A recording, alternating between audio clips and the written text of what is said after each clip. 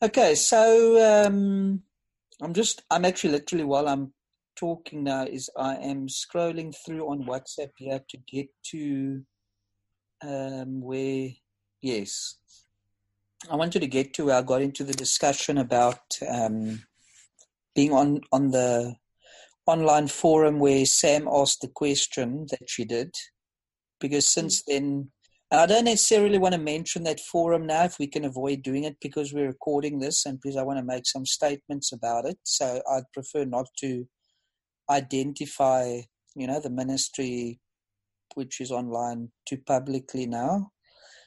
But let's just say this, it's an Orthodox ministry, so it's an Orthodox Jewish ministry that I actually love. So you've noticed with me on the group that I'm very cautious about encouraging people to make use of those Orthodox ministries and that, because it's a very complicated process and it's a very complicated situation to navigate through. And what I've always said, I don't want to set myself up or RBS up as, and I'm not saying that into the future, if I had to, for whatever reason, not be leading RBS and the rest of you wanted to take it in a different direction, that you couldn't do this. But I don't personally, while I'm able and willing and of sound mind, or at least that's what I'd like to think I am, although sometimes I'm not so sure, but while I am in that space, to turn RBS into a ministry that's kind of just giving commentary on what other ministries are saying. And it's not that there aren't things that other ministries are saying that aren't worth chatting about. And especially, before we started recording, talking to Sherry about what does it take to start up a little fellowship group and to get things going in the name of RBS with the support of RBS, the covering, I don't like that word covering, in partnership, in covenant with RBS, and knowing that this is your home spiritually and all of that. It's not all that difficult, actually. I know it looks intimidating, and obviously there's always going to be questions that can't be answered. And while I might not yet have generally been asked questions that I haven't been able to answer in the years that I've been doing this, I don't know everything.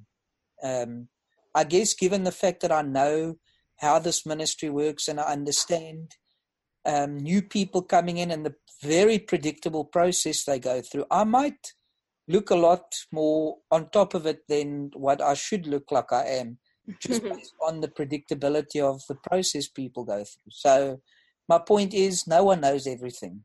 And it's important to realize that. And there's no sin in saying, you know what, great question. I actually don't have the answers. I'm sitting here right now. But if you'll give me time, I'll either go and research it or I will find someone who might know the answer. So keeping all of that in mind is okay. We can answer that way. We don't have to feel like we always have to have the absolute best answer, because the reality is people might not even accept what you say, even when you say it. So I thought maybe what I can do, I'm now obviously calling this session Says Who. Are you able to see the screenshot that I've got on? Yes. Okay. Yes, coming. Okay, so it says who. So where am I going with this? Very simple. It's been what's been happening the last few days. And something that I've been thinking for more than a week or so in any case was to talk about, and it's worked out quite nicely, was basically talk about what is this, what is the role of a rabbi? How does it work? What should you expect from it? And as I put on the WhatsApp group in last week, why should you listen to me? And that's a fair question to ask. So I thought I'd take you a little bit back in history to when things started developing for RBS into the space that it did. So RBS first started as, believe it or not, literally as a WhatsApp group when I had WhatsApp and discovered that, there's a new feature where you can have groups. And obviously there were people asking me questions. And I'll tell you this, years before, I'd felt so confidently, so strongly that I would get into starting a ministry, which, is a broad term and it's a broad idea. And it was like, I feel that something, but I also don't really know what that something is going to be. And then when a few people were asking questions about Israel, about Torah and about all of that, literally there were a few people asking at once, and I thought, you know what, trying to navigate through all these, answer all these questions individually. If WhatsApp has got this group functionality, why don't I give that a shot? And well, that was the birth of that. And I thought, you know what, we kind of need a name for this, because people rally around a concept, they rally around a name they understand and feel they can point to something if it's got a name. I thought, yeah, what would I call this? You know, we're studying Jewish concepts. We are learning about the most intricate or not complex isn't the word I want to use, the most secure reality within Judaism since the first century and the loss of the temple. And I said, that's like basically rabbinical Judaism, which is the modern form of Pharisaical Judaism from the first century. So I thought, I don't want to name the ministry after me because I'm not its focal point. I don't want people to get the wrong impression that this is just some Christian ministry thing going on, because I don't want people getting a fright coming to this and then suddenly realize, oh my word, I don't want to be part of this. So I thought, how do you convey that this is like a Jewish ministry without being over the top and making promises? You know, because when people start saying, you know, New Day ministries and making all these so-called prophetic promises in the name, it's just obnoxious. So I thought, how can I give this ministry the most basic, uninspired, like an uninspiring, but just clear, practical, simple name that I can? And what thought popped into my head? Rabbi Bible School. And the point was to kind of blend the idea of there's a Jewish flavor to this, but it's also like a place of study, which I think it's proved itself to be very credibly so over a decade now. And so that's how the name Rabbi Bible School came to be. And I am very happy with that name. I think it's served us well. I think it's been a clear enough, you know, indicator of what it is we stand for and what we do. So I don't see the need for it to ever change, to be quite honest. So that's the background to that. Then comes the issue of why have I started allowing people to refer to me as their rabbi? Because that for some people becomes a contentious issue. You know, I wrestled with this for a long time, and I've spoken to other rabbis about this as well. And it's a complex issue but it's no different. And I've spoken about this for years in the Christian circles, because a lot of people have asked me, why don't we get our materials accredited? And the reason why I've never gotten it accredited through Christian, through Christian means, through Christian existing ministries, is because not all Christian ministries agree on everything. Not all Christian ministries endorse each other's ordained pastors, bishops, and so on. So, you know, you look at all of that and you're like, so, okay, well then, so who do I get accredited to please? Because not everyone's going to take your accreditation seriously. And then I thought to myself, you know what? What I would hope the credibility of the content of what we teach and of what people learn and of where we get invited to teach and whoever's using our materials, I would hope the credibility would speak for itself when people see the value of the content, hear the testimonies of the people who have joined and are joining. And can I tell you again, not that it matters much to me, but let's just talk in terms of Christian circles.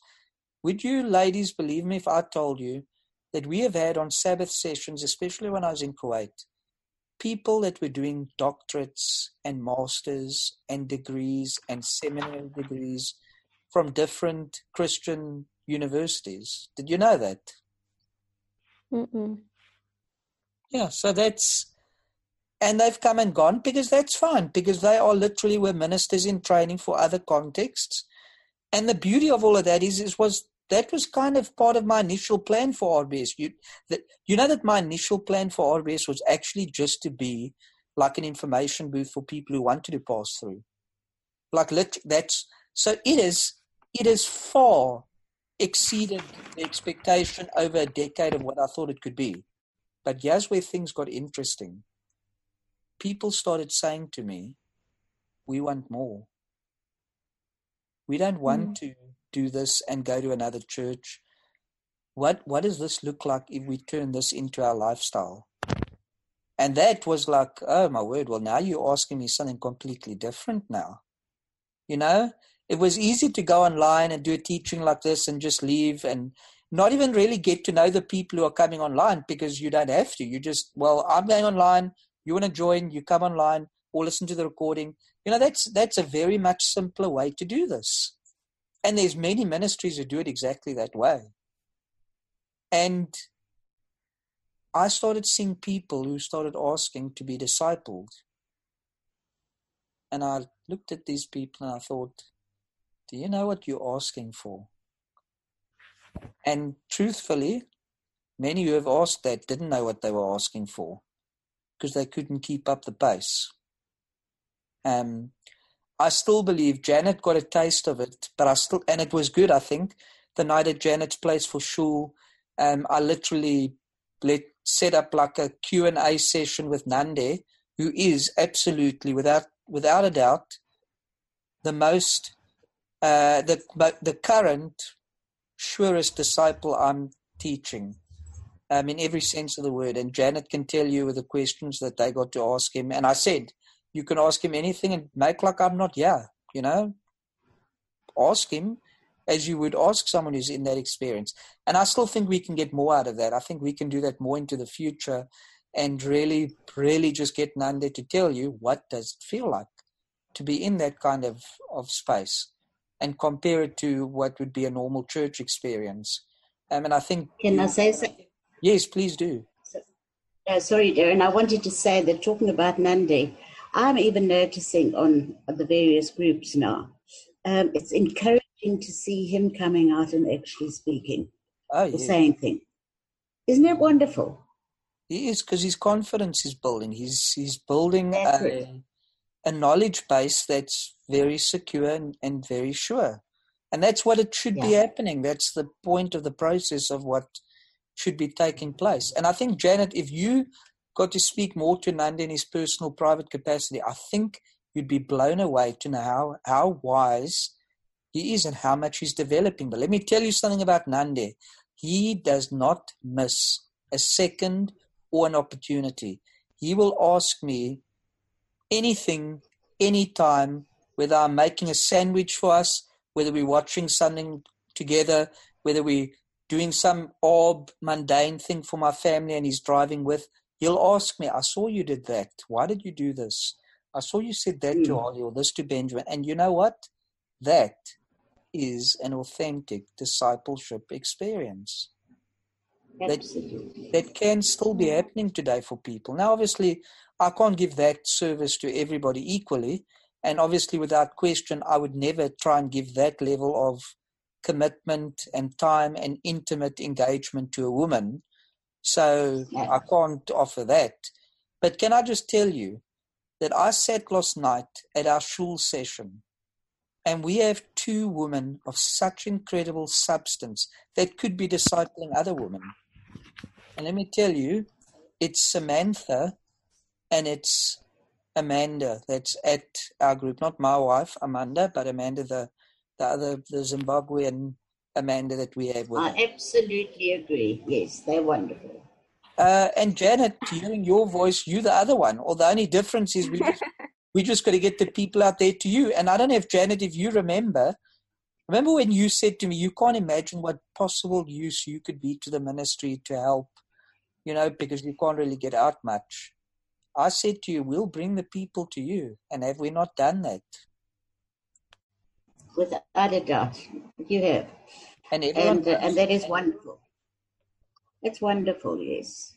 I appreciate it very much, Darren. So we've got this team. You know what? Can I tell you, ladies, what my dream is? Now, I'm saying this to you now. It's going to be online, and then everyone's going to know it. My dream has always been this. I've said, Nandi asked me, how will I know if I've been successful with RBS? I said, I know I've been successful when I can walk into meetings that are happening for RBS sit quietly in the back, not disturb it. The meeting goes on, and quite possibly some people don't even know who I am sitting there in the back. That's when I will know I can leave. Well, if I can have a choice in terms of, I don't see myself ever moving on from RBS while I'm breathing in this mortal frame of mine. But what I mean is, in a more general sense, if God had to say to me, hey, Darren, like, what do you want to achieve before you leave Earth, before I take you? It would be that.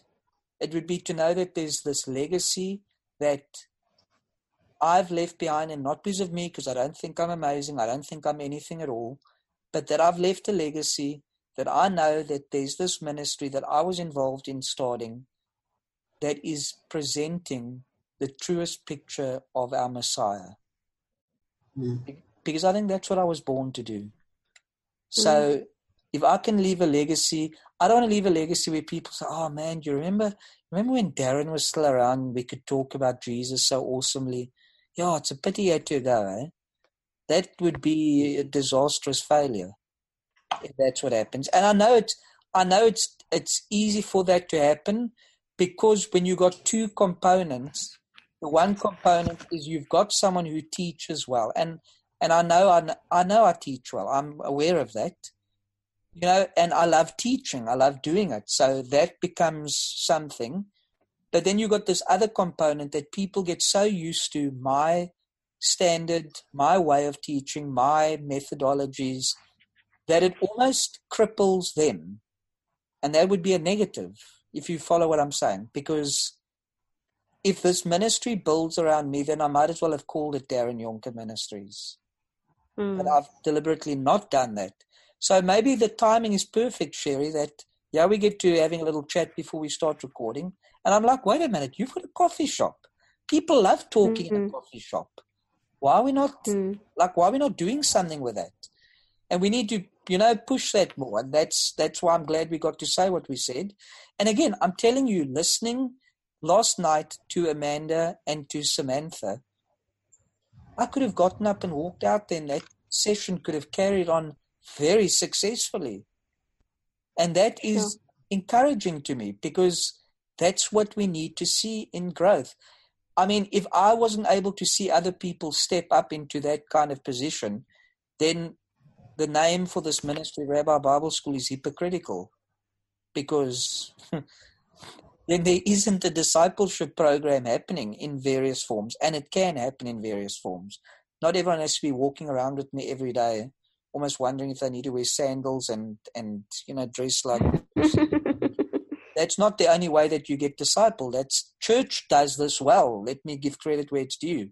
Churches have very powerful discipleship programs, and Christians get the logic of learning from your teacher. They get that. So it shouldn't be a difficult transition for Christians who are saying, you know what, I want to live a Jewish faith, which they kind of indirectly do in any case, even as Christians. So we need to push that. And that's kind of the theme of this Says Who issue, which I've now given quite an introduction to now, in the sense of what got me thinking was when Sam had asked that question on this Orthodox site, she messaged me privately, and I always need context. So I said to her, show me a link to where you posted this, to where this happened. And she did. And I got to read through. And I said, okay. I said to her, you know what? I'm going to break my own rules, because you're a friend, because I love you, and because you've opened this up on this group, on this thing that you're doing. So I got onto it, and I think on the RBS group now, I'm just looking at it again. Yeah, I did break down what had happened with that old share. And the few things that I want to say is this. The main rabbi that is the resident rabbi, because the site that we went on to, that the Orthodox site, is actually run by a Jewish woman, very influential, very good. I've got great respect for her. And part of the reason why I've got even more respect for her is that instead of presenting herself as a all-knowing, wide-ranging teacher on Torah and able to, which she's got the platform to do, setting herself up in that space, being very strong woman, very confident woman, still has the presence of mind and the respect for her faith to say, in my culture, women don't teach as rabbis in the fullest extent, okay, if you follow what I'm saying. She teaches on this website, teaching people about certain aspects of orthodoxy, which is fine because a woman can teach. If a woman's got knowledge, she mustn't sit there and like giggle and say, oh my word, I know something, but I can't tell you. That's not what it is. It's when we say in the rabbinical position, that's a very much different to a position of a woman sharing if God has given her the ability to understand certain concepts and to encourage and all of that.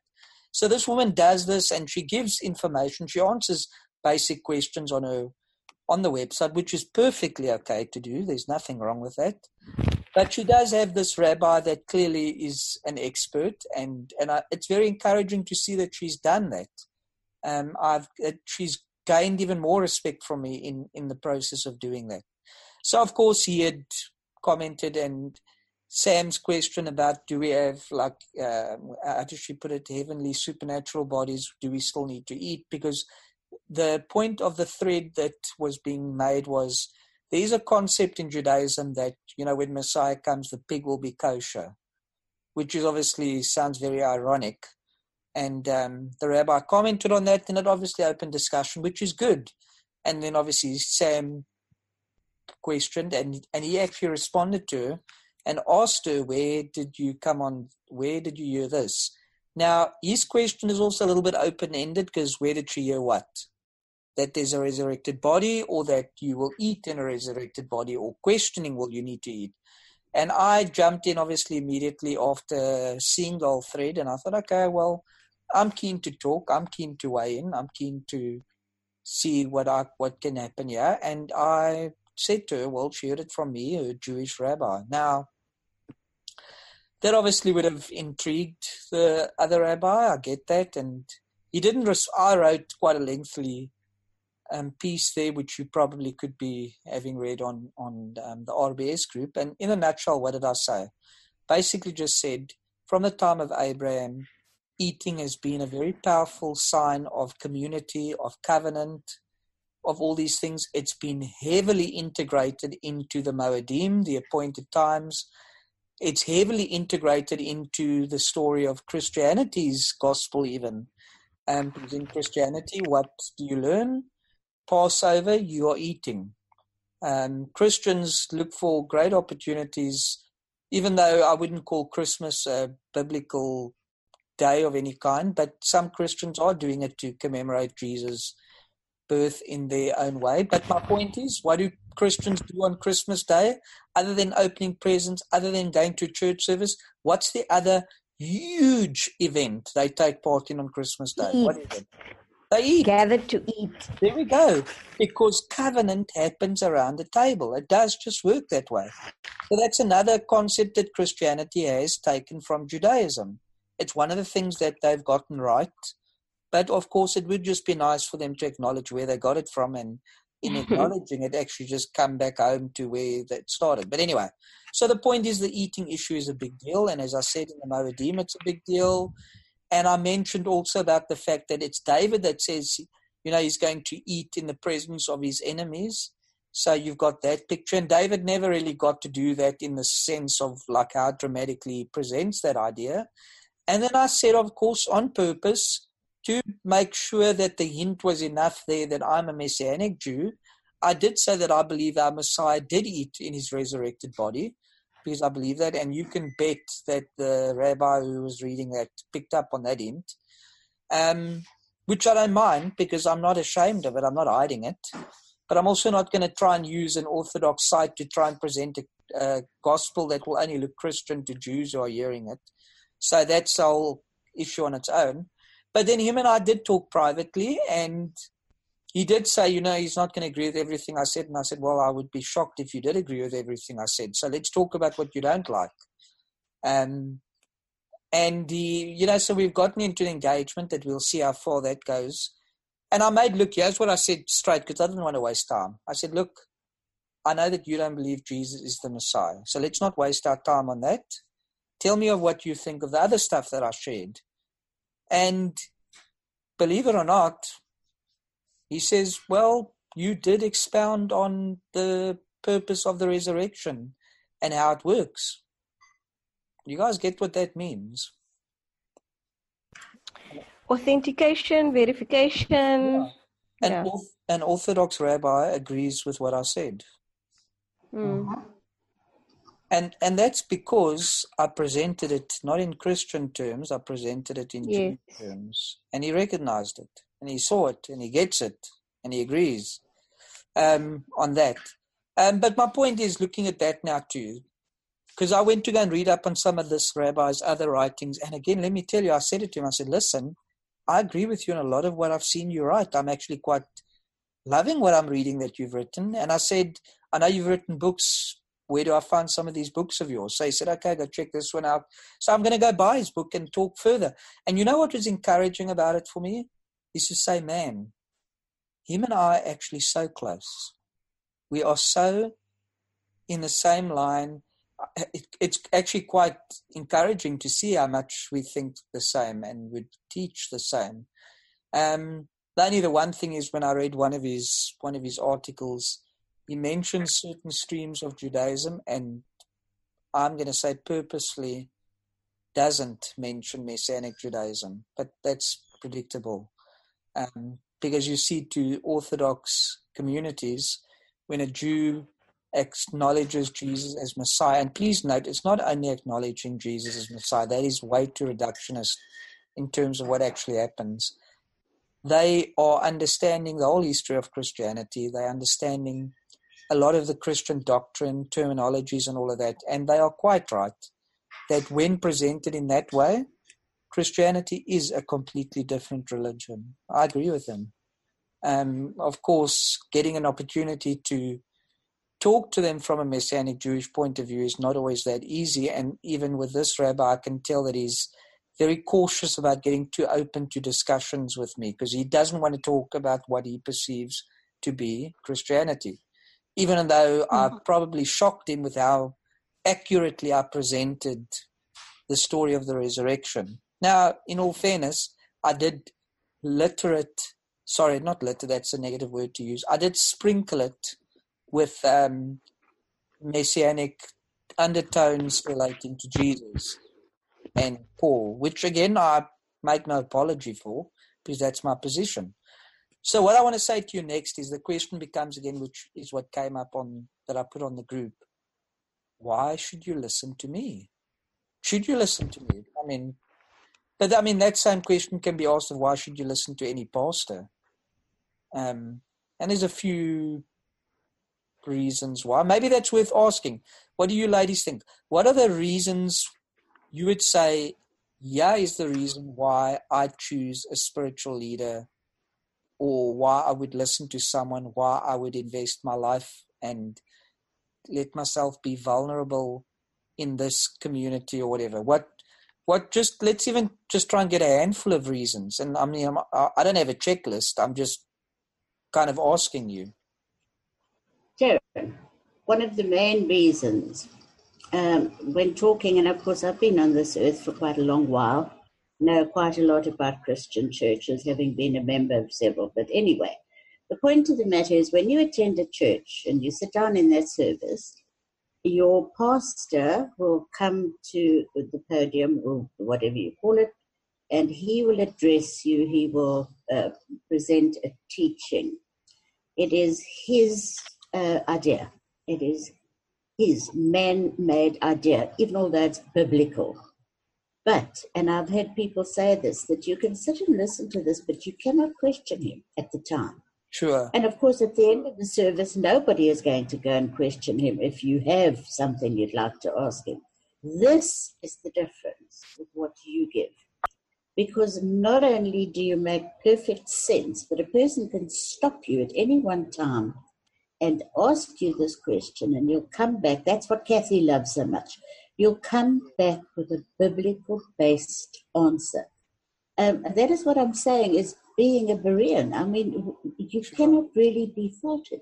There are times when even I sort of am a little bit shocked at the fact that you love the Orthodox side of it.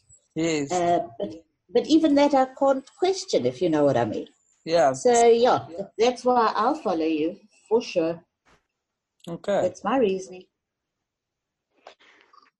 For me, if I can check in, a while ago, I think our first discussions were in terms of the many pools I went to have a drink of water from, Yes. and how it was taught to me. And at one point it was, you take it because it's tradition and we're passing it on. There's impartation, and so you take it without question, as Janet has said. And then getting to a new place where there's new revelation, is the word, and insights or perspectives around the different interpretation of the Bible, and then being allowed a space or a forum or a platform in order to be able to question and dissect. So where for me the home cell concept was introduced, so from the service on the Sunday to be able to then go into a group of not people that perhaps know more than you, but to be able to say, look, I didn't quite get that. What did you get, or let's read this together. And again, getting the man-made understanding of our interpretation of the Bible. I did a small stint in Bible school at one point. Homiletics and nutics and all of those kind of things, and also then got the understanding that again it's interpretation, that it's like sort of an explanation, from other people's understandings as well, and just bringing it and summarizing or concluding that that's then what it means. So for me, that didn't hit the mark. But I think in our first conversations, explaining your heritage and, so when we are talking about the original intent. We are talking about, before you get to read or interpret, you need to understand the context. And I think for me, that was early days where myself and Sam were chatting about the Bible, and we were like in, when it says women aren't supposed to adorn themselves or, braid their hair or, those kind of things. We got stuck on those things because we were talking about context,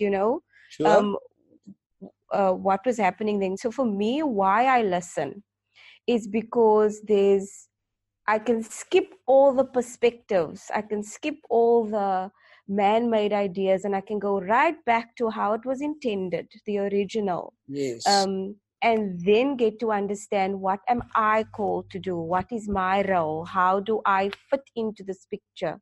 Because how I used to interpret things were, whatever scripture I take is meant for me. I'm blessed. I can interpret any kind of situation by finding a text that speaks to my situation, whereas it might have meant something completely different in the original intent and context. So that's why I listen. All right, and that makes good sense. Debbie, I don't know. I'm not sure if your mic's working or if you have anything to say.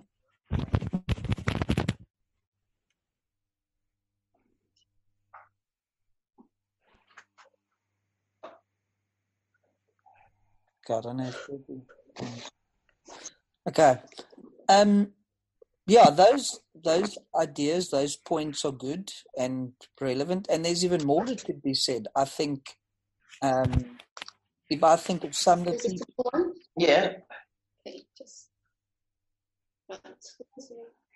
you there? Who's there? Oh, do we have some other people with us? Who's on? Oh, thank you. Are we? Make sure you put it this way, okay? Yeah. Yeah, once or two. Have we got can you hear us there? Are you guys in the hospital there now with Kathy?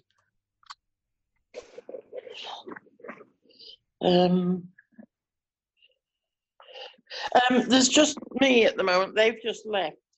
Okay. Gary and Kerry have left. Okay. Stephen and Sham should be at home. Okay. Well, how are you doing, Kathy, since we got you on? Are you doing okay? Yeah, hi. I'm doing really well, actually. I feel good. The hardest thing has been, and the prayer occasionally would be lovely, is they cannot find veins to put the needles in. So, I'm a pin pricked all over the place, and it's taken them over an hour and a half to try and find one. And the whole time they were here, and Tom was here as well. And they were, squirming as well because, But anyway, sorry. And I'm feeling really good, generally speaking. Okay. And I've had fantastic care. All the checks, that can be done. It's like a warrant of fitness has been done, and everything's come up great, except for one thing which needs a little widening, like they'll put a little balloon in and then widen it a bit. Okay. And that's all that's required. Okay. And fantastic care, we were saying. You could be envious because it's all free for us. Well, thank God. That's a blessing. It's a real blessing. And I'm in a private room with my own ensuite and even a TV if I want it and that sort of thing. Oh, that's lovely. It's lovely. And all your meals, you can choose your menu, that's as well. So as I say, they've all been in, which has been a great blessing for me.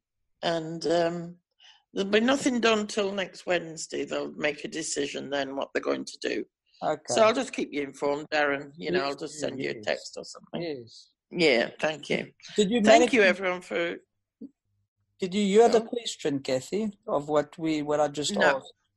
Okay, so I asked the question, what is it that has drawn different people to come and listen to, or to come be part of RBS, and why they choose to come and get, leadership and teaching and guidance and whatever you want to call it from me?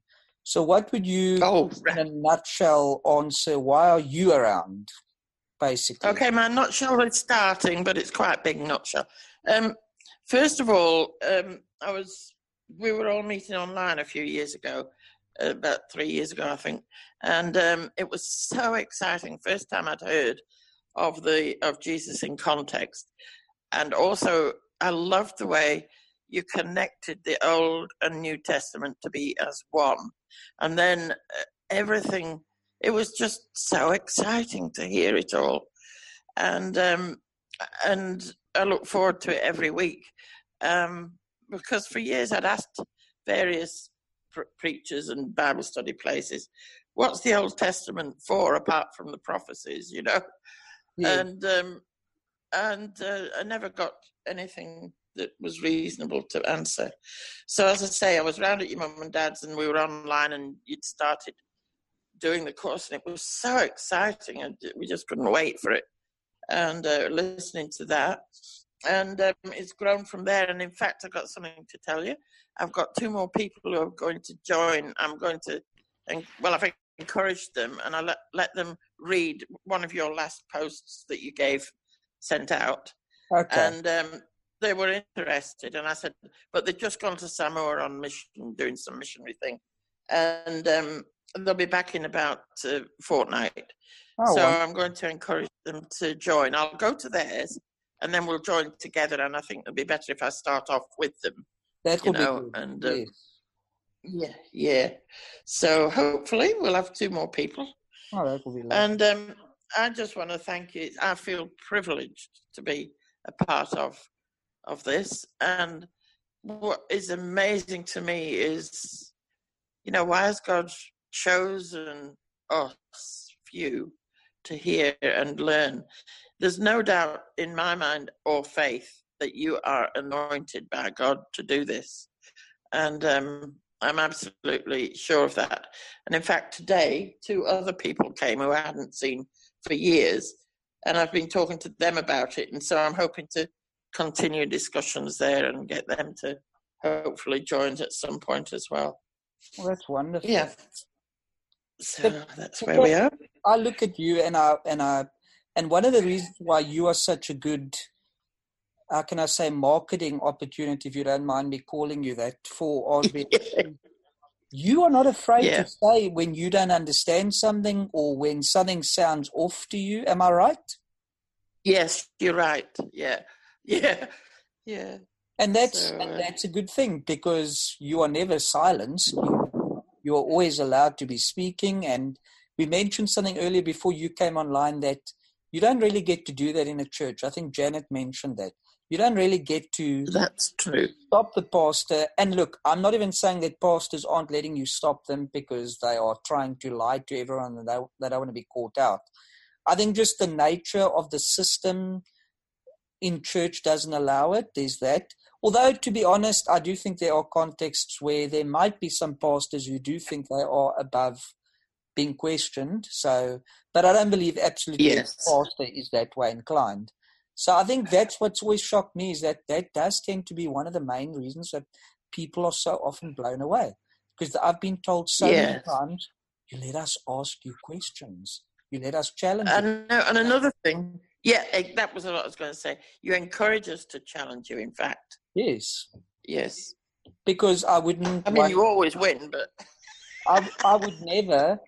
Look, Kathy, you realize anyone can still disagree with something I say and walk away in a huff. You really can, because I don't control anyone. Yeah. But you know why I'm so open? That's right. Because let me tell you, Kathy, if the roles were reversed, I would be talking your ears off till they bleed with questions. So it's only fair that I allow whatever I would be doing to people for them to do it to me. So... And I don't see why it's a negative. I think it's a positive, and I think it shows transparency, and it's the space where strong relationships can grow. It's a space where confidence can grow, that you are not afraid to tell your friends and family, this is where I fellowship, this is where I do my religious experience. And I'm confident in telling you about this, which is part of where I was telling the story, and I didn't get sidetracked. I asked the question, which I think I can now get back onto where I was going, is to say that so many people are coming up to me and asking me, we want something more. We don't just want this to be an information booth and whatever. And that was a big moment, and that has opened this door up. And then people would start asking me, so what do we call RBS? And I tell you, the way that people were asking me was very sheepish, like, what are we? Are we a church? What are we? And I thought, we can't use the term church, mainly because it's a Christian concept, and we are not a Christian ministry, okay, which sounds shocking to people, like what? That's right. That's I just said we are this online ministry. And this is a Jewish ministry, so that's right. I said it's Messianic Judaism. That's it, and it's an online fellowship, ministry rather. Right. And let's call it what it is, and let people see they don't have to be scared of that. So logically, that's why we use terms like shul or a Sabbath session. Obviously, is just a little label that we use that's worked well for us, because we do this on Kathy, you aren't receiving this on a Sabbath, because I would imagine it's past 6 p.m. where you are. But this is a Sabbath session that's happening as I'm teaching it in my time zone. So, we've got that. Yeah. And then the question, of I've had a few people say to me, or not even ask me, some people have just said to me, Janet being one of them, you are my rabbi, point blank. And the reality is, yes, I am. I am exactly that. Then people say, well, have you studied for this? Well, yes, I have. I've been studying over a decade, and I will gladly go toe-to-toe with any other rabbi if they want to quiz me to see if I know what they know. I think I passed that test very easily. But at the same time, Kathy mentioned just now Jesus in Context that she got so excited about. Just for those who might listen online, Jesus in Context is a book I've written. And I do think that's one of the first ways Kathy and I did engage, because Kathy is able to do editing. And I think, Kathy, you got involved with that too, that's Yes. actually how you probably read the book the first time, was to edit it. And then from there, obviously, we got into talking. So we've got all of that going on. And Kathy can tell you, and Janet can tell you, whoever else has read the book can tell you, if you look on the cover of that book, it doesn't say Rabbi Darren. It says Darren. I've done funerals and weddings, and the funeral parlors ask, so what's your title? And my answer to them, it's Darren, to which the one laughed, thinking I was joking. And I said, no, I'm not joking. You can just call me Darren. I don't want anyone. For me, the term rabbi is a very personalized term. If I am that to you, and if it warms your heart, and if it's a sign of respect and endearment and love and whatever, that you refer to me as that, then I receive that, but to me, it only really has value from people who respect me in that capacity, if that makes sense. So if it's someone that I don't have that kind of connection to, then I'm Darren. And I'm still just Darren. I don't expect Janet or anyone to greet me with the term rabbi, although some of them do, and that's fine. I don't expect it, if that makes sense. But if someone asks me, and sometimes when I'm talking to people, especially in Christian communities, who are you? What do you do? Then I say, well, I'm a rabbi, because I am. I'm doing the function of it. And ironically, by profession, I am a rabbi, because I am a teacher. That's literally what I am professionally trained in the capacity of. So, but having said that, as I say, part of the reason why I do not put the title rabbi in front of my name is because I do very much respect the official Orthodox, ironically, communities that have a very long study period for rabbinical ordination and all of that. And it's out of respect for those groups that I don't put the title in front of my name, even though I know I'm doing the function of it, and I do accept the title of it from those who, as I say, within RBS, choose to refer to me in that way. Do I think it's wrong to tell other people, oh, I study under a rabbi? No, it's not, because that's not a lie. You do study under a rabbi. So there's nothing wrong with that. So I think that's important, that I wanted to share in terms of this says who, which is the teaching theme here. And the point of what I wanted to get to, actually, and ironically, I feel like I'm still in the introduction, but don't worry, we won't be going on for hours. I'll bring us to a close reasonably soon now. My point for today was to say, why don't we look into this idea of what is this functionality of rabbis? What does this system work? How does this whole issue come into its place? And in simple terms, I can say to you that, or the question becomes this: can a person, okay, let me ask you this, and it's going to feel like a trick question, but really it's not. Just answer as honestly as you want to, if you want to answer it. Do you think a person, but you must give me a reason attached to it, and I'll give you a reason attached to my answer too. Do you think a person can have more than one rabbi? Don't let it be a trick question, because it is an open-ended question, and let's say that all our opinions carry equal weight. Mine is not going to carry any more weight than anyone else's, even if you disagree with me. So we're all equals in this question, so you don't need to be afraid of how you're supposed to answer this. Just in your mind, with what you understand about the system of a rabbi, can a person have more than one rabbi? But why do you say yes or no?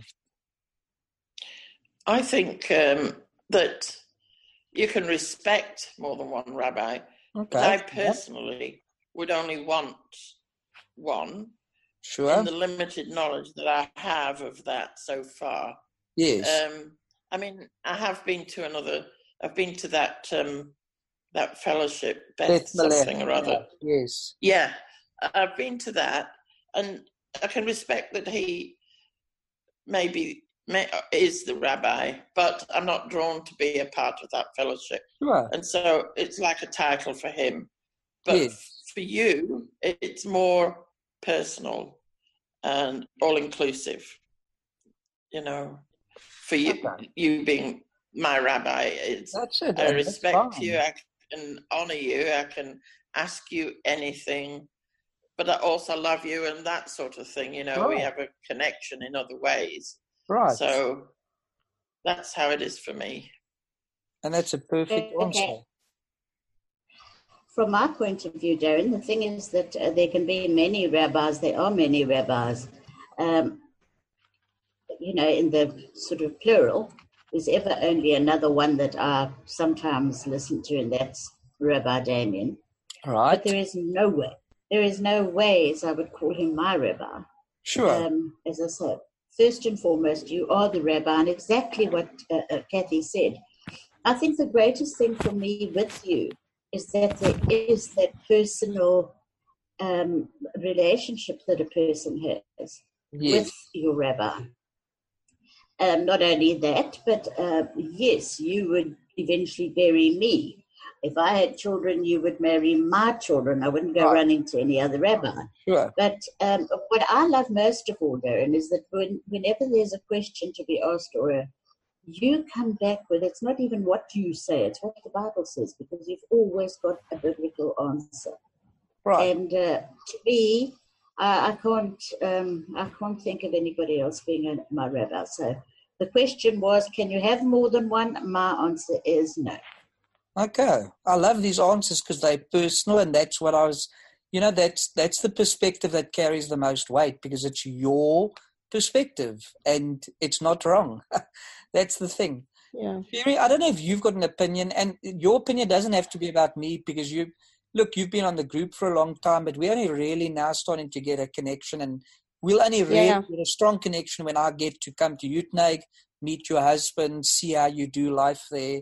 So, I don't expect you to have a deep personal answer. My answer was going to be, from a limited understanding, I only know you. And I have referred to my rabbi in conversation because I believe it's sort of like a discipleship, and you cannot be attached or have that attachment with a whole lot of people leading you on this journey. I think you will be very confused then if you were to attach yourself, like the ladies have said, personally to many different people. So my answer would be no, you can only have one for that reason. Sounds good to me. I don't know who else is online. I don't know if I saw my father was online. I doubt Gary is, if they're traveling. Dad, are you there? Do you want to comment? If you are, I'm not sure. But I see 6 of us online, Darren. So who would that be? Yeah, I'm sure I caught a glimpse of my father's profile being on. Someone tried to say something just now. Let me just see if I try and pick this up on the... Anyway, we'll see if my dad does if the audio is working for him or if he's able to talk. Those answers are pretty standard, logical, sensible answers to be giving, and I would agree with them. Darren? There we go. Okay, yes, Dad. Sorry. Somebody wanted to say something just before I came on, so you want to let them speak first? No, I think Sherry just said that you did hear you earlier, maybe, or someone. Yeah. And I was grappling with the whole idea of one rabbi thing without also just honestly just my gut feeling. And I must say I've sort of come to the idea of the same thing. Case in point would be almost like Kathy said, going to Beth Malik, respecting, for instance, Yaakov, in his capacity.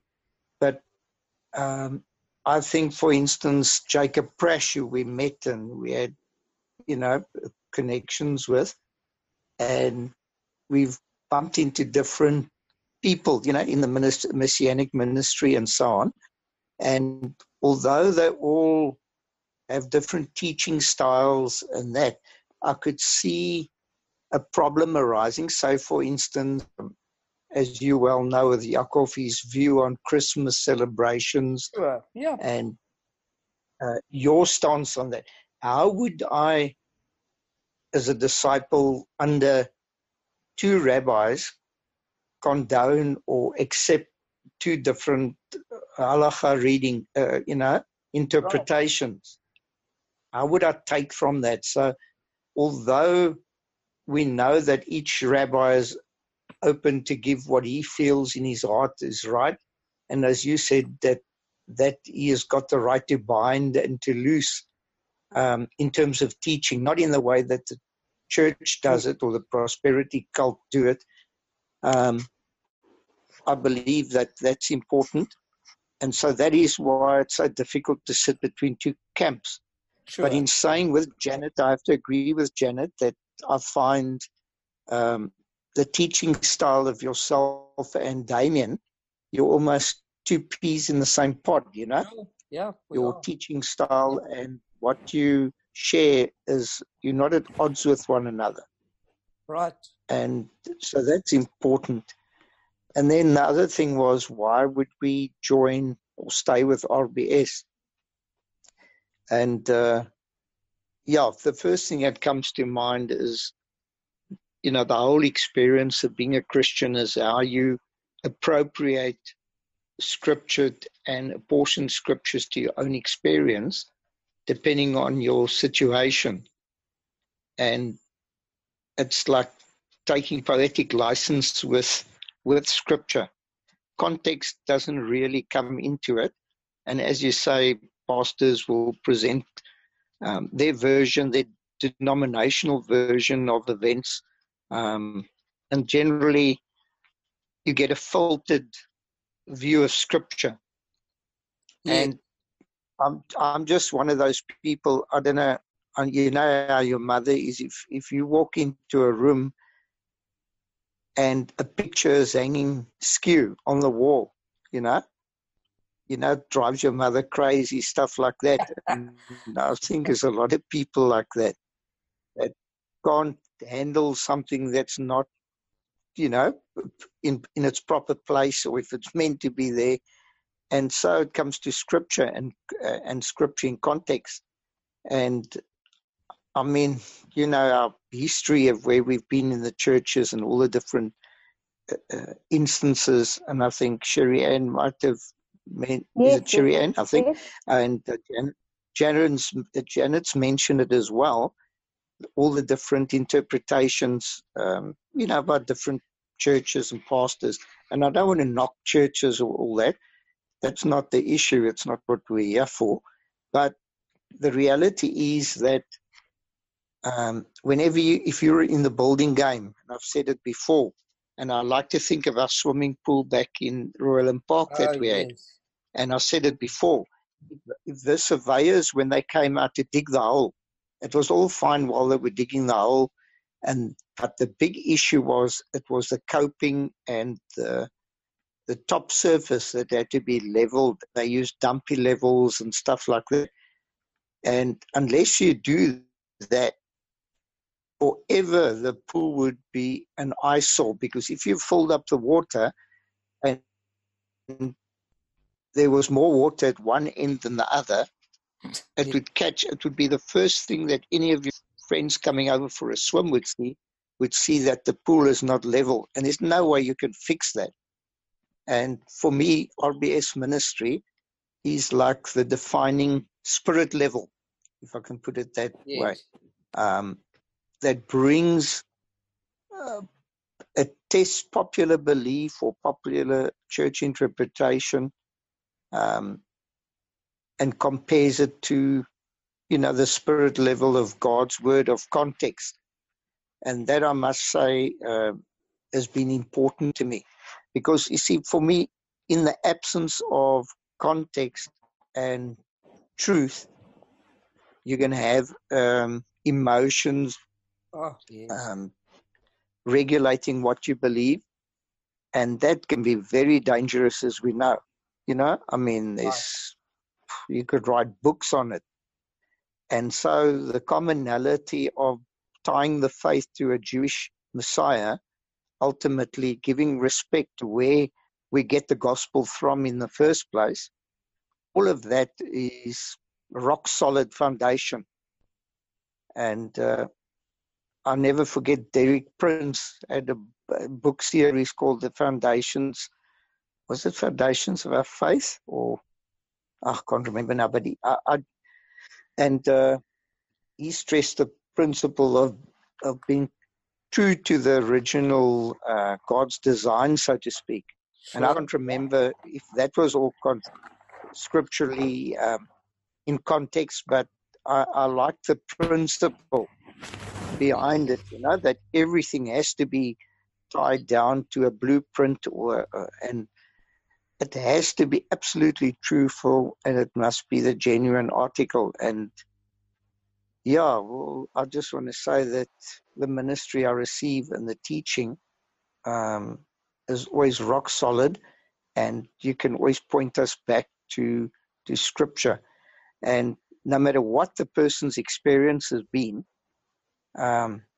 you come back and you give us rock solid scriptural basis and in context for those answers. And it knocks any illusions or teachings out of the ballpark, so to speak, of people who come in with, oh, well, the word is dead, and it's all about the spiritual experience. It's about a new impartation of God's. It's all about feelings, and it's about emotionalism, and it's like you say, if it's not in Scripture, then you got to chuck it out, and then it's in doubt, and for me, that's the absolute bottom line of RBS Ministries. It pays respect to the word and the context of Scripture, which is so often overlooked in this day and age. Right. No, and I think, let me tie in again and say this. So I've always been of the opinion that you're safer if you've got one personal rabbi versus having other rabbis you'll listen to and you'll hear and you'll be encouraged by. But I think the point is that you come back to one rabbi for halacha, that you come to one for that, because otherwise it can get confusing. Now, don't get me wrong, your life is yours and you can do with it what you want because you'll answer for what you've done. So you'll notice I never guilt trip or intimidate anyone. You come to me, you ask me. Let me give you some of the things that I've been asked over the years, and some of them might seem funny to you. I've been asked questions about sexual activity in marriage, what is allowed. Not a bad question. I've been asked, should people be smoking weed? Is it okay to smoke weed? I've been asked about demon possession in believers. I've been asked some things that you'd think are very odd and strange. And sometimes it's just an opinion that they're asking for. And sometimes people are asking for literal rulings, like what should we do in this case? I was asked last night, should Gentile believers be allowed to take days off in terms of the holy days coming up? Can a Christian, they're not these, the people that were asking aren't Christian. People were asking me, can we take days off of school? Should we be taking days off of school in that sense? So, and I looked at this and I was like, and I think you guys need to know this, that when I weigh in on these things, I'm very careful before I answer. I don't just haphazardly answer, if that makes sense. So what I looked at it last night, and there's always a process for me in doing that. What I said was, okay, well, let's look at what we're trying to do here. What holy days should you take off? And we looked at it and we spoke about that Christians take off certain holy days. I know someone that takes off Ascension Day. And she can. She's a Christian. That's a very holy day to her. And I said, so you know what? Let's look at it. Because the question was asked, can Christians take off Yom Kippur? Should Christians be taking that off? And, we looked at it and we spoke about it last night because that's what you should be doing, and that's what you should be doing with your rabbi. That's what you could be doing as the pastor too if they're doing their job right, and some of them are, so I'm not saying that all of them aren't doing that. And I said, okay, so let's look at this. So you are actually drawing close to Israel. And I first made this clear. I said Yom Kippur is actually about the national atonement of Israel. So you can't be doing it in the sense of like you are from the nation of Israel needing atonement, because you are not directly Israel, although you're coming close to Israel and that's got its own context, but you are also under a Messiah who's offering a different kind of redemption for you as a believer who's drawing near to this Jewish faith. So that's a different context. But I said, you know what, let's look at this. You are actually siding with Israel. You are actually like the Erev Rav that left Egypt with Israel. And you are throwing in your lot with this nation of Israel. And I said, you know what? Yes, you can. You can actually take the day off. I'm going to, because as a Jew, I need to do that. And I said, you know what? You can too. And the people that asked that, you could see the look of relief on their face. Because is it the right answer or the wrong answer? It's an answer, and it's got a logical progress to it. So you know what I'm even willing to do for people like that say they would want to take the day off? Would I mind writing an official letter with a letterhead, and I've done this before, stating as their rabbi that I am endorsing them celebrating or keeping the day holy in that way? I would do that. Do I expect everyone has to do that? No. Do I expect everyone has to accept that ruling? No. So I'm not expecting any of that or saying that, but that gives you an example of what that looks like in process. So there it is. I've given halacha. I've given it, and you can choose to take it or not to take it. Do I say that if you don't take it, you cursed? No, not unless I'm telling you something that's scripturally absolutely certain, and I'm warning you that you're in a dangerous space and you ignore that. That's a different issue, if that makes sense. Sorry, if any of you are trying to talk, I do mute everyone at certain times if there's feedback coming from your microphone. So if you are talking and no one's responding, it's not because we don't love you. So just check unmute, and maybe just when if you don't mind, finish talking, just try and mute again, just so that it doesn't, because we are recording. So that's in the context of what happened there with the story last night, and that just shows you the value of having a rabbi, I guess. Does it mean you cannot go to Rabbi Damien and get the advice from him and accept his advice that overrides mine if that's what you choose to do? You can do that. Would I be offended if you ignored my advice and took his? No. And I'm going to tell you why. Get this. I am not Jesus. I'm not the Holy Spirit. If you choose to relate to me as a rabbi and you give me that authority in your life, do I think you'll get blessing out of it? Yes, I do. Would it make certain parts of our engagement easier? Yes, it would. Do I need it in order to be willing to talk to you? No, I don't. But get this, though. If you do ignore something I say and it backfires badly, I'm not afraid to tell you I told you so. Because that's what a good, strong leader does. They say, let's analyze what went wrong here. What can you do different next time? So, there's that. But maybe I should put in context for you too how I do see my ability to lead anyone. If I'm talking to Gentiles, who do you think is the person even I submit my halacha to first? If I'm talking to Gentiles, which other rabbi do you think I submit my halacha to? Anyone want to answer that one? Paul. Is it Paul? That's it, Paul.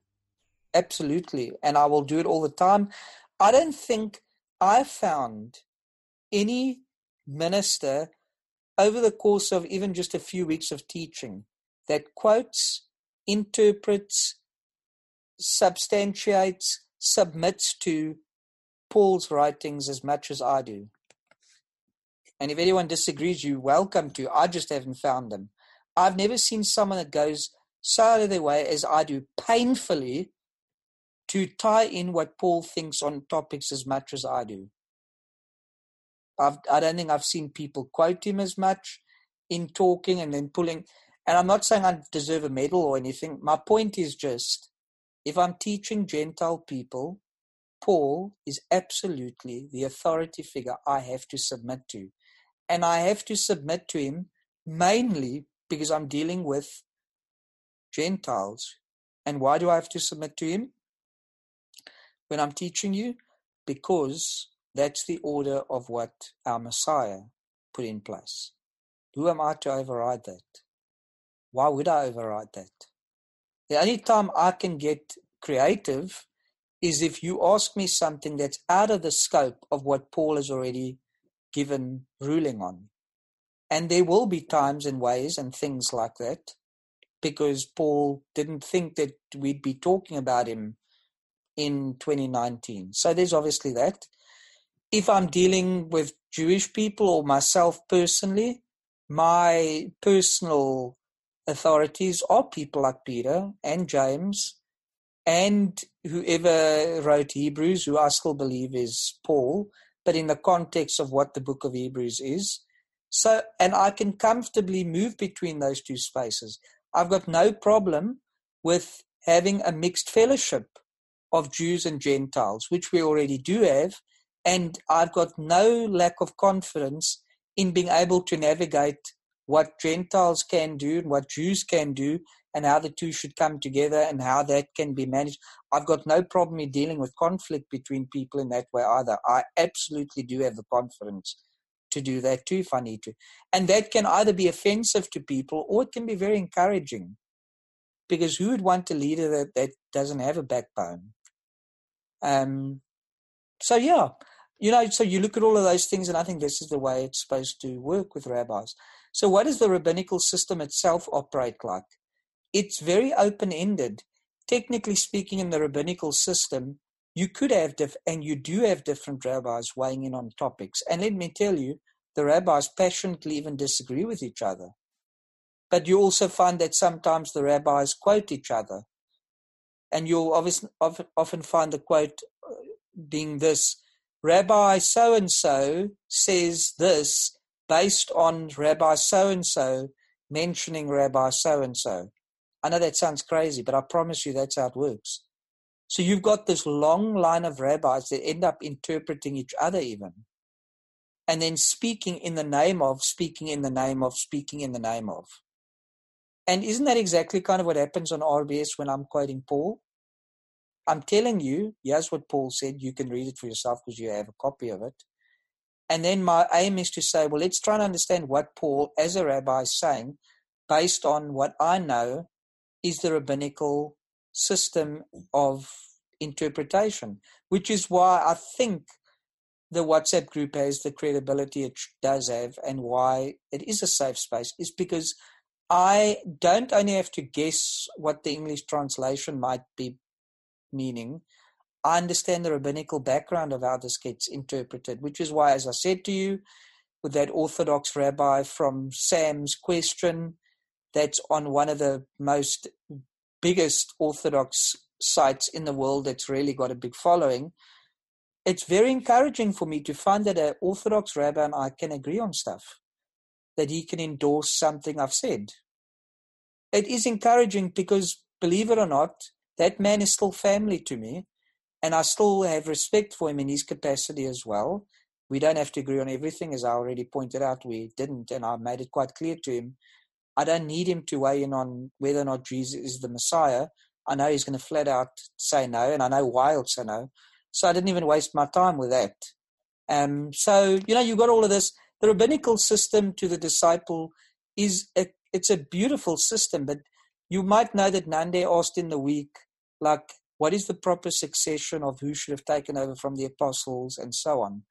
And in a nutshell, I want to kind of close with that point, is to say to you that, I think I said it on the group too, the rabbinical to discipleship program is like a waiting room experience. It's like transit lounge experience at an airport. When Messiah comes, we don't need a rabbi.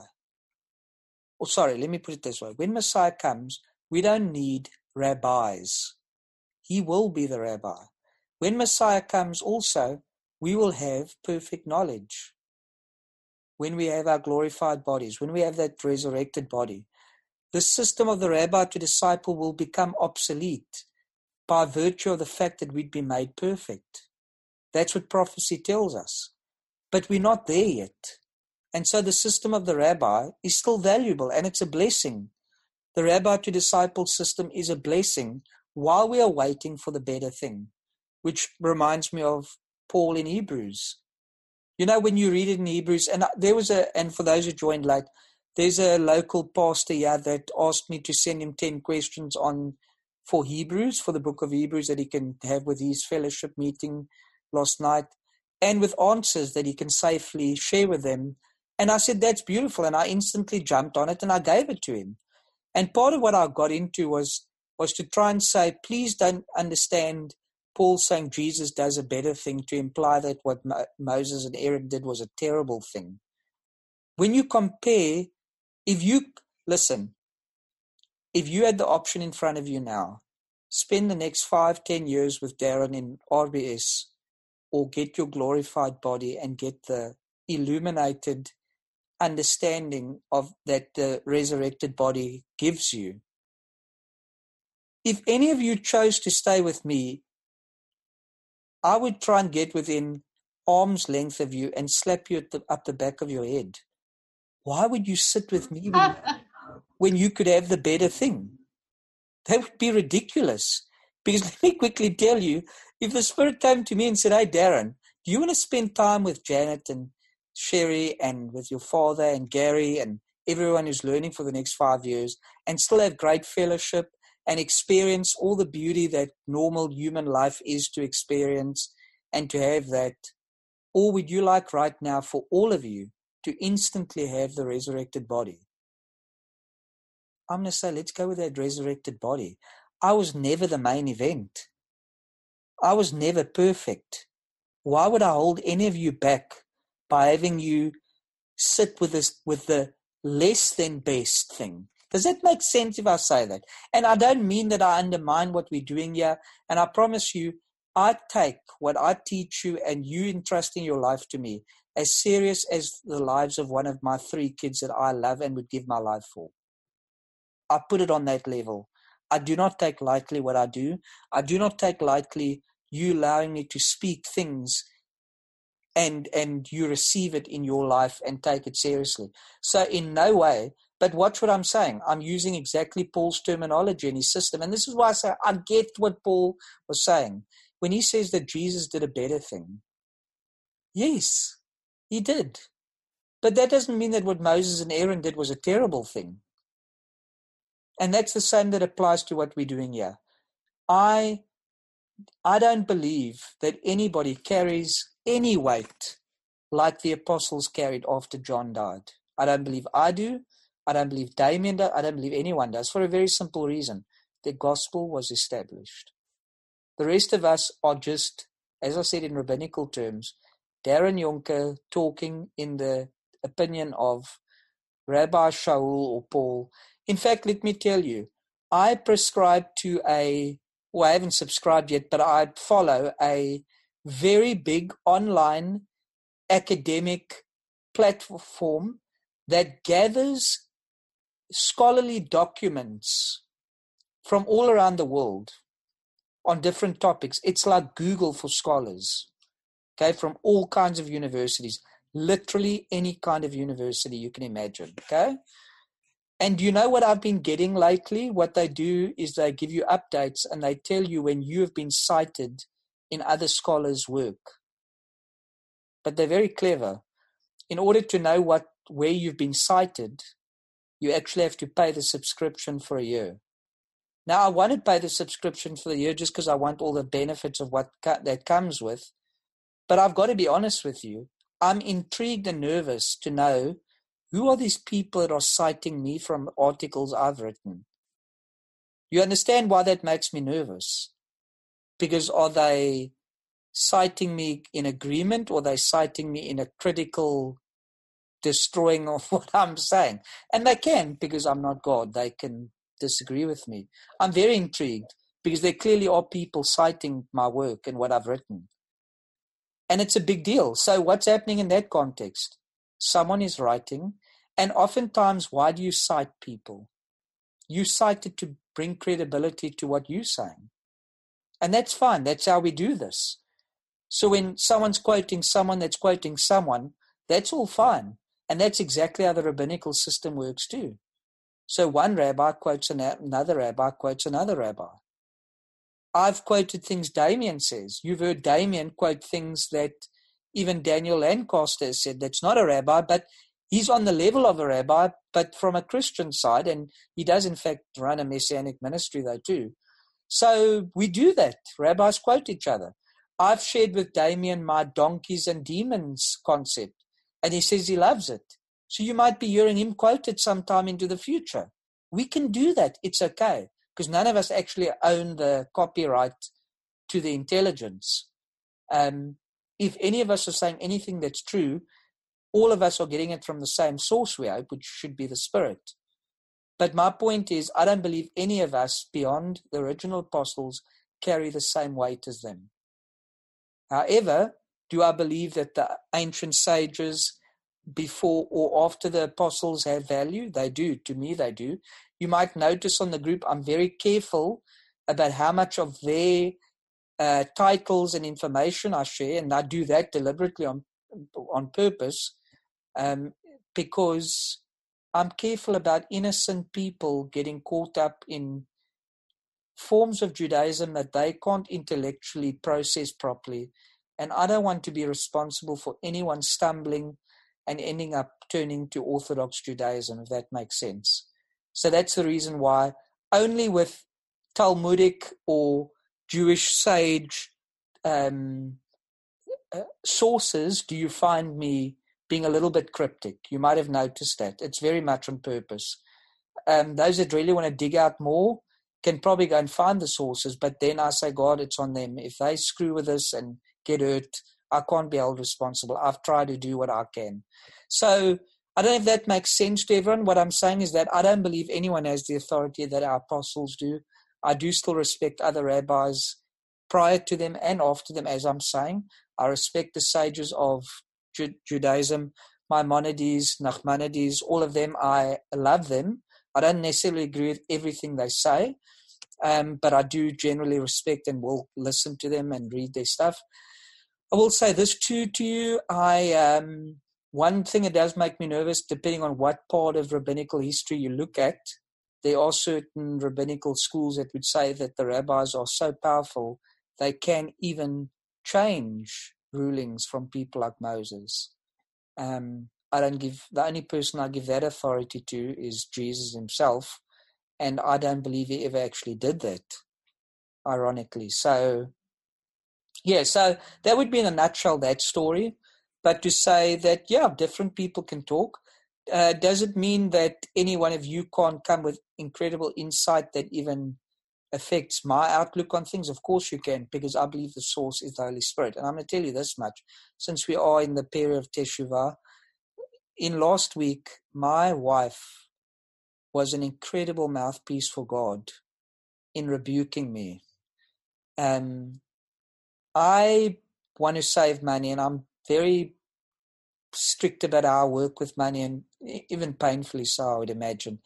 It's very difficult to get financially secure in South Africa in the economy we live in, and it's proving to me sometimes to feel close to impossible as a, how would you say, middle class kind of person trying to get ahead. It's proving very difficult. And Amanda just, let me tell you, launched into this monologue of talking to me that I was so gripped. I couldn't even speak. I was just listening and hanging on every word she said. It was unrehearsed. It just flowed so naturally. But when she was done, I felt so surely rebuked that I never had to wonder, if I just got a tongue lashing here. But I loved it because I needed the rebuke, because I was getting a little bit too focused on saving money and I'm going to beat this economy kind of experience. And the craziest part of all is that my wife was able to quote me and say to me, you said it, Graft, that we come into this world with nothing and we leave this world with nothing, and you need to listen to your own words. Let me tell you, I sat there and I listened to my wife feed me back my own words. But the question is, was it ever really my words? Or was it the Spirit's words when I've said it or when she was saying it to me? And so, yes, me, Mr. Debater, Mr. Lawyer, could have been a lawyer, was actually shut up by his own wife. And I think you should know that. I took my beating. I took my, and I said it to her. And to me, I love that. And I just want you to know that I believe the Spirit can talk to me through any of you. Dad, I was telling them last night at Shul how you were so powerfully used when I had a serious demonic attack leading to depression in Kuwait at one time. And I said to them, my father was the power tool in God's hands. I couldn't get myself out of it. I didn't have the strength. And he got me through. I've heard Janet speak, Sherry, you speak, Debbie. I can talk so long about Debbie's influence and the gift that Debbie proved to be when I met her, when I did the conference in Cape Town. And yeah, me walking to this hall full of people where I just wanted to see a few people. And God is so good to me that he puts a woman in this meeting that has experience teaching children with Asperger's and with autism. And yeah, Debbie, who doesn't even really know me, comes up and says to me, you're on the spectrum, aren't you? Which felt like a prophetic statement when the stranger comes up and is able to say that to you. And Debbie just stepped in and just served and ministered to me and looked after me and helped me where I would let myself have gotten burnt out with too much interaction with people. And my point is, I can talk for days about how all of you have become and can become a rabbi to me. And that's the beauty of where we're in, isn't it? Because that's what tells me the Spirit's actually working here. And these are the things that are so encouraging for me when I need encouragement, and all of you are that encouragement to me when I need it at different times. And that's why I want to say, do I stand as the confident leader of RBS? Yes. Do I stand as the rabbi of RBS? Yes. Do I am confident in all those capacities? Yes.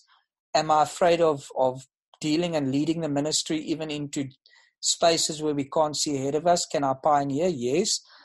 Should you assume that means that I get this levitation experience every day just to be on this cloud above all of you? No, not at all.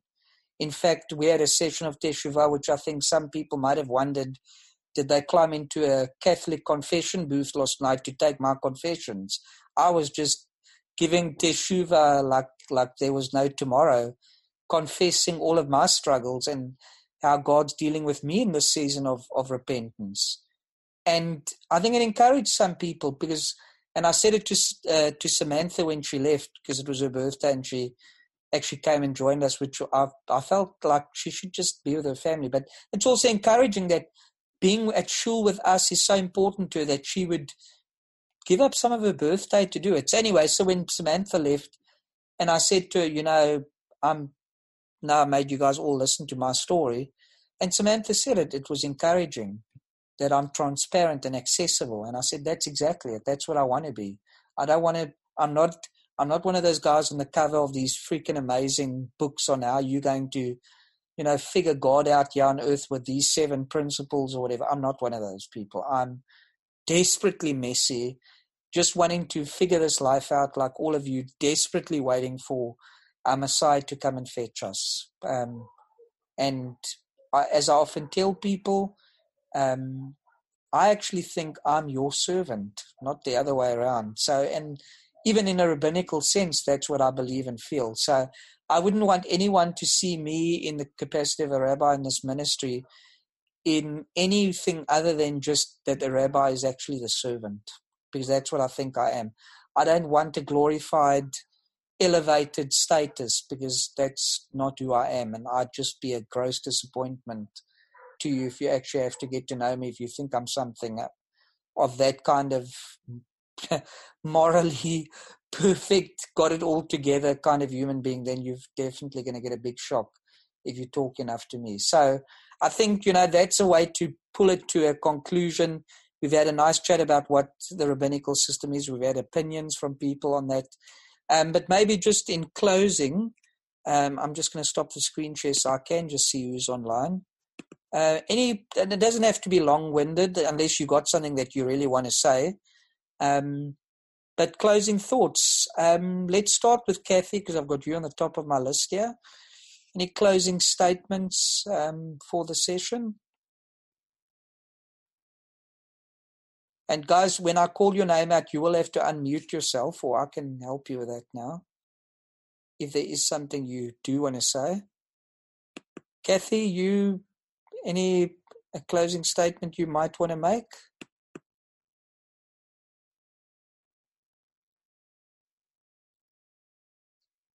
Okay, Kathy might be resting. Janet, well, Debbie, I don't know, Debbie, if Debbie's getting it going, but Janet? Oh, Darren, no, there's nothing that I can add except to say that I just absolutely love you, because I don't know, you just take us to another place, when we realize just who you are, and you're as normal as anybody else in some aspects, and then in another you are undoubtedly our rabbi that we respect. And I would just never have missed this morning. Just thank you so much. Okay. It was beautiful. Thank you, that's great. Debbie, I'm going to give you a try. Do you want, I don't know if Debbie, I know you're maybe having microphone issues, but if you are attempting to, again, Debbie, you can message me too if you want to do that. Doesn't look like Debbie will be able to then. So if I look who's next here, Sherry, do you want to, any closing thoughts? Just thank you, Darren. I think I giggle sometimes, but I really appreciate your authenticity, just you being you and doing it the way that you do it. For me, just being able to relate, as Samantha would have said, and to also be human like you, but to be able to, get instruction or guidance in terms of this thing that we're trying to figure out is very helpful and a blessing to us. So thank you for, I guess, just hearing at the beginning that you weren't feeling too well, just for your time and the effort that you spend. I sometimes think of the responses that you give us, and going to get that scriptural reference and putting the response together. I particularly like it when you go to just see what I'm going to do now, so I always look forward to those responses. So thank you so much for also just submitting, as you said, the rabbi being the servant. I definitely get that. I definitely get that you are serving, and I would agree with Kathy to say that you are anointed to do that. And so I'm grateful. So thank you very much for that. Well, thank you. It's very encouraging. Debbie's having trouble with her iPad sound, but she has messaged me, so she has been with us, and but she's obviously the iPad sound problem is something for her. The last person then, Dad, do you want to say anything?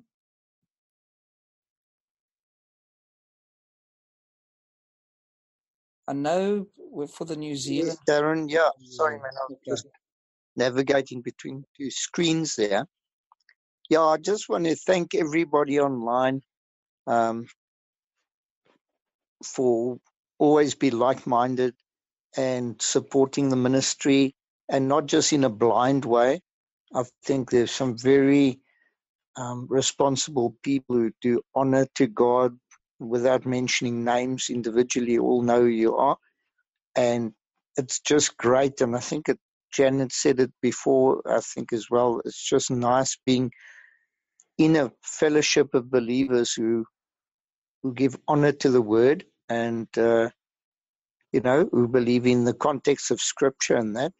And every person on today again has just reinforced the need for a fellowship like this. And I just wish that more people, could be exposed to the truth and what I believe is a God-ordained ministry. And thank you for submitting to God in your capacity as a servant of the scripture and of Torah.